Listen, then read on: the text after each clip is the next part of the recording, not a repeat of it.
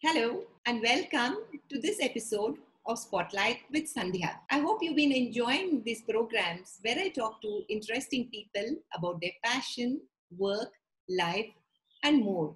Today's program will focus on the challenges faced by the media, arts, and entertainment industry, basically, my industry. And who better to discuss these than marketing maven and brand guru Harish Bijoor of Harish Bijoor Consults. This boutique consultancy has a huge presence in many parts of the world. And I'm very happy to tell you that Harish and I go a long way back. We were in college together. And he's been nice enough to appear in this episode of Spotlight with Sandhya and give his take on how we in the media, arts, and entertainment industry can begin to move ahead in the era of the pandemic and its aftermath. Welcome, Harish. Hi. Thank you, Sandhya. Pleasure being here. Okay, and good to be on your show. Okay. Yeah. Wonderful. As always, we have a lot to catch up on. But right now, the million-dollar question that is facing us is, how do we even begin to survive? As you know, marketing and advertising are what keeps the media, arts, and entertainment industry growing. And now, not only have we stopped growing, we're unable to move. It's a bloodbath out there as far as the media is concerned. You must have been hearing about layoffs every single day. In fact, several times a day in print, television, online, anywhere you see it. The ad industry seems to be holding on for a little while, but let's see how long they're able to hold out. Entertainment industry, my performer friends, are in dire straits right now. What is your take, Harish? Because you have a pan-industry view about it. You've been in various segments of the economic working in FMCG, name it, you've been there. And you've been where in that chair where you decide where the bucks are being spent. So now let us hear how we can stay relevant and afloat in this time. Okay. Firstly, Sandhya, I'm doing a nasty task at this point of time. Which is telling people where the bucks must not be spent, rather than telling where the bucks must be spent. And not a good thing to happen, because if you really look at it, I think we are at a black swan moment in our lives. And this black swan moment is much bigger than any black swan event that has hit our lives at any point of time.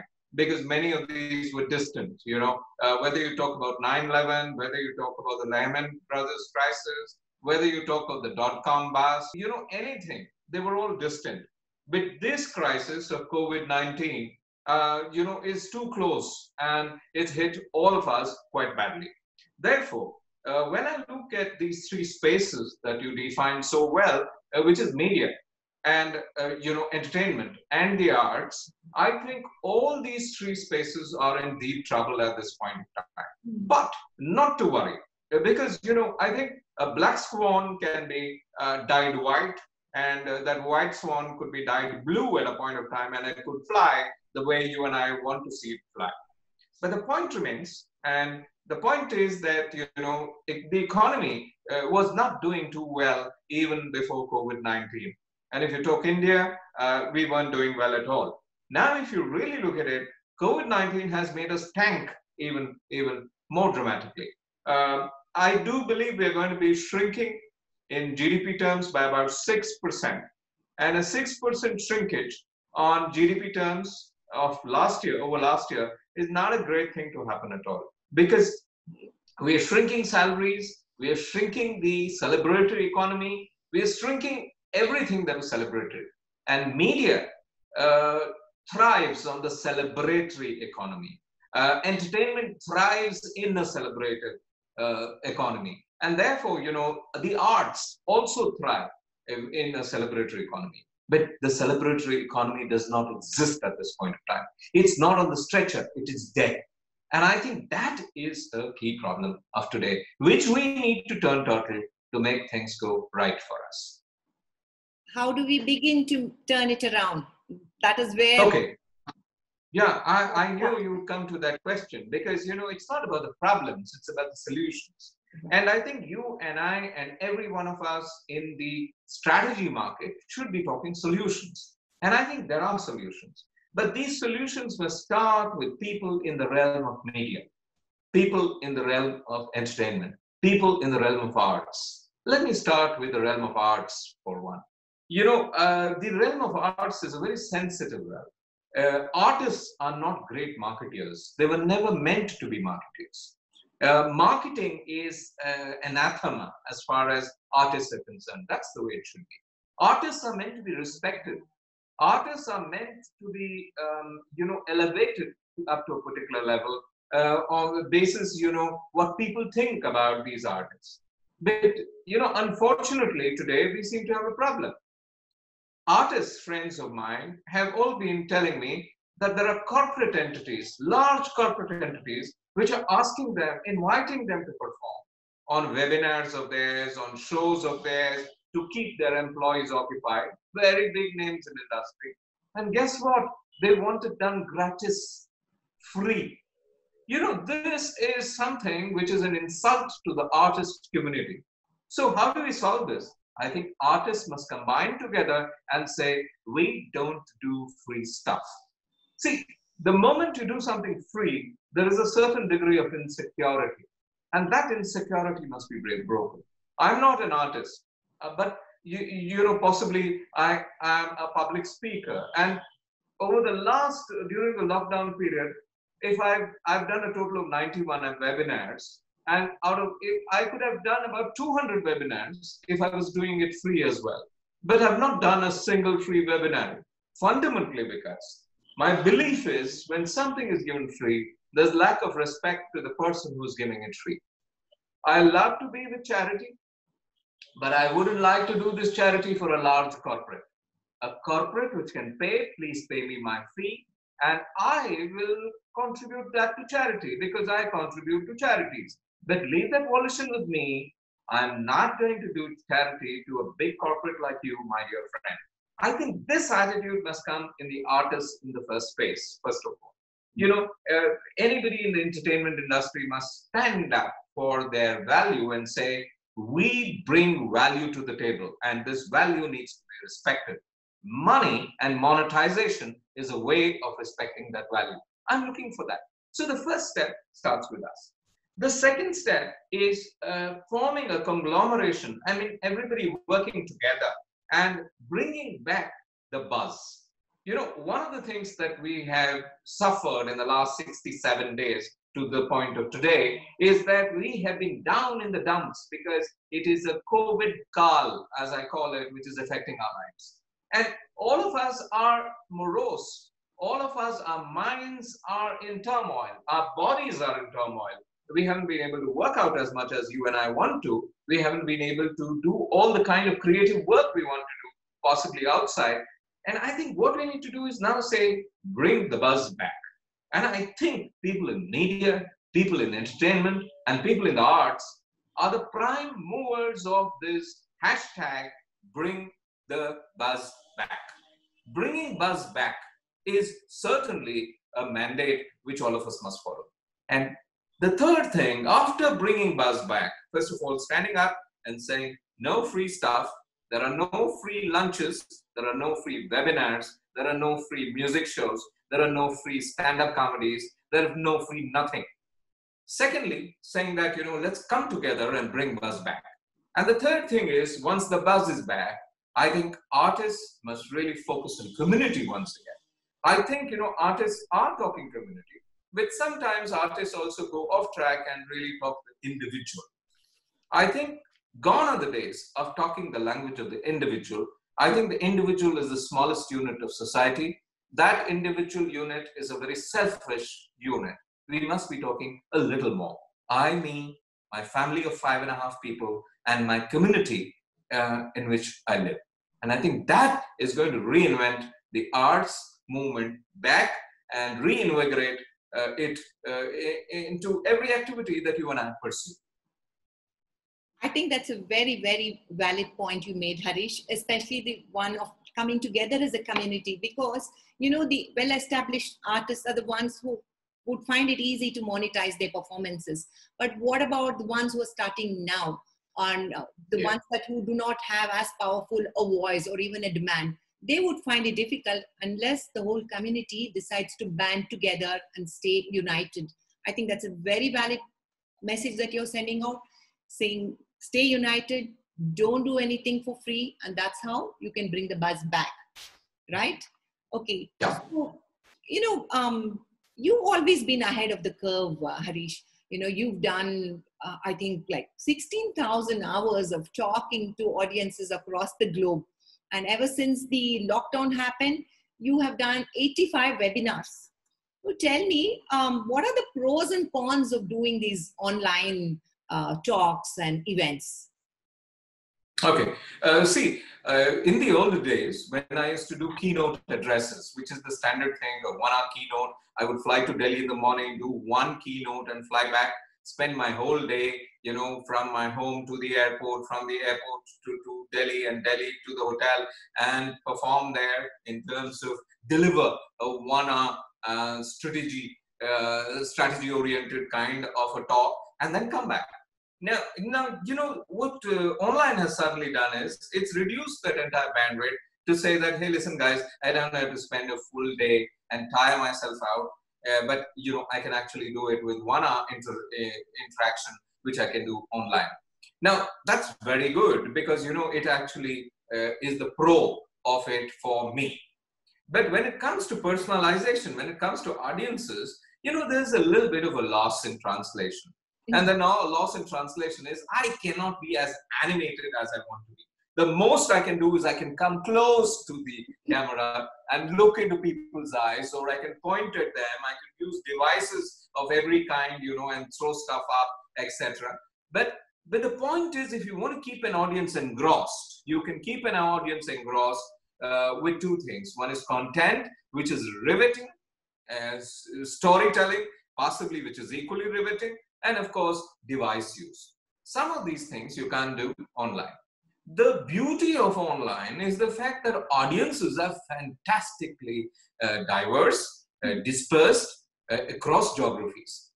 Most of my webinars, suddenly you will see that most of my webinars are at 6 p.m. in the evening. The moment you see a 6 p.m. in the evening kind of a webinar, it means the audience is global. Because people are waking up all over the world at that point of time, and they're joining. They're able to join, and Indian is able to join thinking it's 6 o'clock, somebody from Pakistan, somebody from Sri Lanka, everybody is joining. So this business of saying the world is actually getting very, very approachable. But at the same time, my prices aren't going that way as yet, in the sense that, my 1:1 seminar, the same kind of a price I would be able to command on a webinar as well, unfortunately, which it shouldn't be. Because if you're talking to an audience of 600, you would charge a fee, which is different. But if you're talking to an audience of 20,000, like it does happen on a couple of my webinars, then you need to be able to charge that. But then that's the downside. Over a period of time, I think, this is a great way of doing things. But I think the future is going to be hybrid. It's going to be persona, personal appearances. It's going to be webinars and a mix of the two. Right. In fact, that's one of the things that I was contemplating, as the way forward. Have a few live and very select premium events and have mass events online, which will feed into the, live events. I think that could be a way forward for most artists. Absolutely. But one piece of advice, advice is something I must give on this. Charge something or the other for it. Charge 11 rupees. Okay. Charge 101 rupees per person, but charge something because I think this business of freebies destroys a lot of things in the situation that we are in at this point of time. There are no free lunches. That's always a tricky situation for people like me who are, become promoters of the arts, right? From being a writer and a publisher and an editor, I have become an arts promoter, and I've been holding Under the Rain Tree, women's cultural festivals, and I am under a lot of pressure constantly because people don't want to pay to come and see anything. That's why we have this run around behind sponsors and this whole caboodle that once you open up, you know what it is. So this is a very tricky situation for people like me and several of my friends, because we do want to keep promoting the arts, but how do we do it in these times when nobody is willing or nobody is able to spend? But I do note your point, and that brings me to another tricky question. Suppose an artist were to view themselves as a brand, and how do they go about getting the right mix of customers?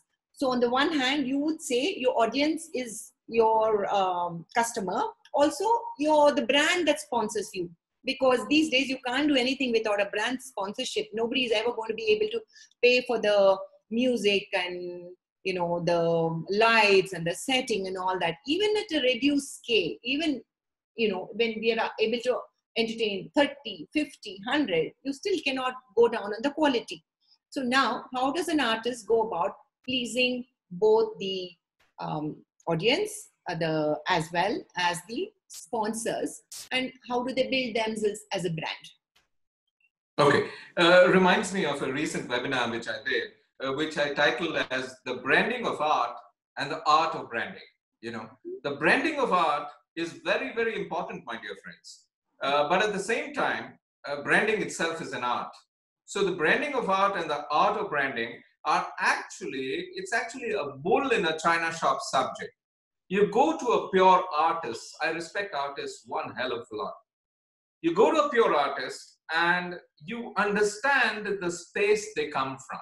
They come from the space of pure art, artistry, you know, sensitivities, sensibilities, which are completely different and opposed to crass branding.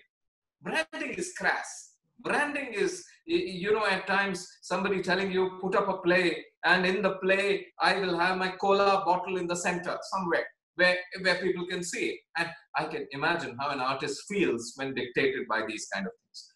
But the reality is the bullet must be bitten at some point of time. There are two participants out here.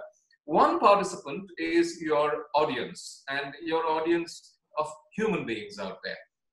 The other participant is your sponsor, a human being as well, hopefully, a person who pays the money. Now, the thing is, it's extremely important to ensure that you're skewed 80 towards your audience and only 20 towards the sponsor. Actually, sponsors understand that, because sponsors understand that if they push for more than 20 bang for the buck from an artist, it is like doing injustice to the space of art itself. Therefore, however, there are artists who are possibly willing to do a 50-50. I think that is unfair to the audience, because it's extremely critical to leverage anything that comes from the realm of art to the consumer of the art, rather than to the person who's paying the money for staging that art. I think it's extremely important to balance it, to have an ethos statement, and talk to your sponsors in that tone, tenor, and decibel. Which brings me to yet another painful question. You know, if there's one complaint that I keep hearing over and over again, it's about information overload that's happening. There is content coming in free or paid, or, you know, your neighbor next door, or people like me, or people like you, and all over the place. So in this difficult time, how do you stay relevant, and how do you break through the clutter? And who best to answer? Okay. Okay, let me put it this way. You know, these are sensitive times. And during sensitive times, you know, we've gone through a phase of 66 days, let's say 65, 66 days. The first 2 weeks were the most sensitive days of the lockdown. These are days when the consumer is in a tizzy, the consumer is anxious, high anxiety levels, there's fear in the consumer, and the consumer is very antsy, and the consumer is not willing to listen at all. The consumer is on a talking mode. He, she, and they are talking more and listening less. He, she, and they are talking 99 and are willing to listen maybe only 1. And at that stage, you, the marketer, you, the artist, you, whoever, must not talk to them. You must just listen to them. So phase 1 is listening to them. 2 weeks down the lockdown, this is as per research exercise we carried out in 18 cities in India. 2 weeks down the line, you will find that people are opening up a little more. They are a little more accustomed to the lockdown, to everything that happens. They are used to doing the bartan, jhadu, pocha, and they are experts at it now. They know this is a life for a period of time, and now they're willing to listen 10. So, and the second phase, they're listening 10 and they're talking still 90.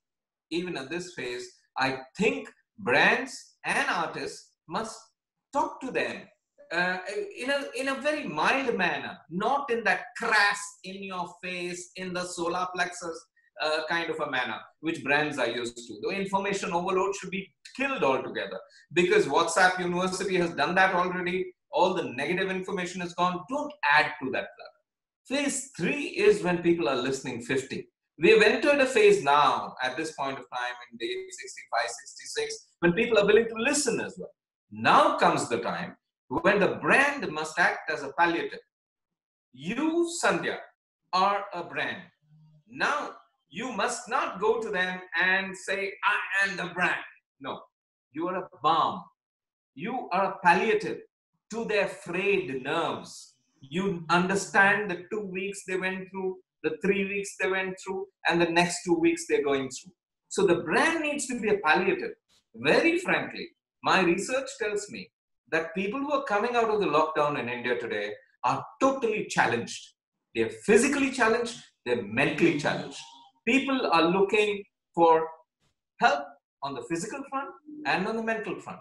So if you really look at it, the brand must take care of both these fronts. An artist must be able to cater to the needs, wants, desires, and aspirations of the lockdown-free entity. Hopefully on the 1st of June, everybody will be out there. And at that stage, you cannot still talk to them insensitively like brands have been speaking to them in the past. The brand as a balm. That is important. That's excellent, Harish. And I think the brands have to reflect the new humans that we all have to become, right? Be more sensitive, listen more, react less strongly, take in time to absorb, imbibe, and be more positive and give more of ourselves. I think brands should learn to do that. And artists, of course, are just the channel to, connecting every human's deeper thoughts and desires to the world at large. And I sincerely hope that the brands do see this and will reach out to artists to convey their message in this most beautiful and esoteric manner possible. This episode of Spotlight with Sandhya has certainly been bang for our buck, or my buck. And it's been a pleasure talking to Harish Bijoor, the marketing guru and brand specialist, who has given us wonderful insights, which all of us will do well to heed, especially in the world of art, media, and entertainment. See you on the other side. Thank you for watching. Thank you. Namaskara. Please subscribe to the Raintree Media channel on YouTube, and do send in your suggestions of people you would like to see me interview on Spotlight with Sandhya.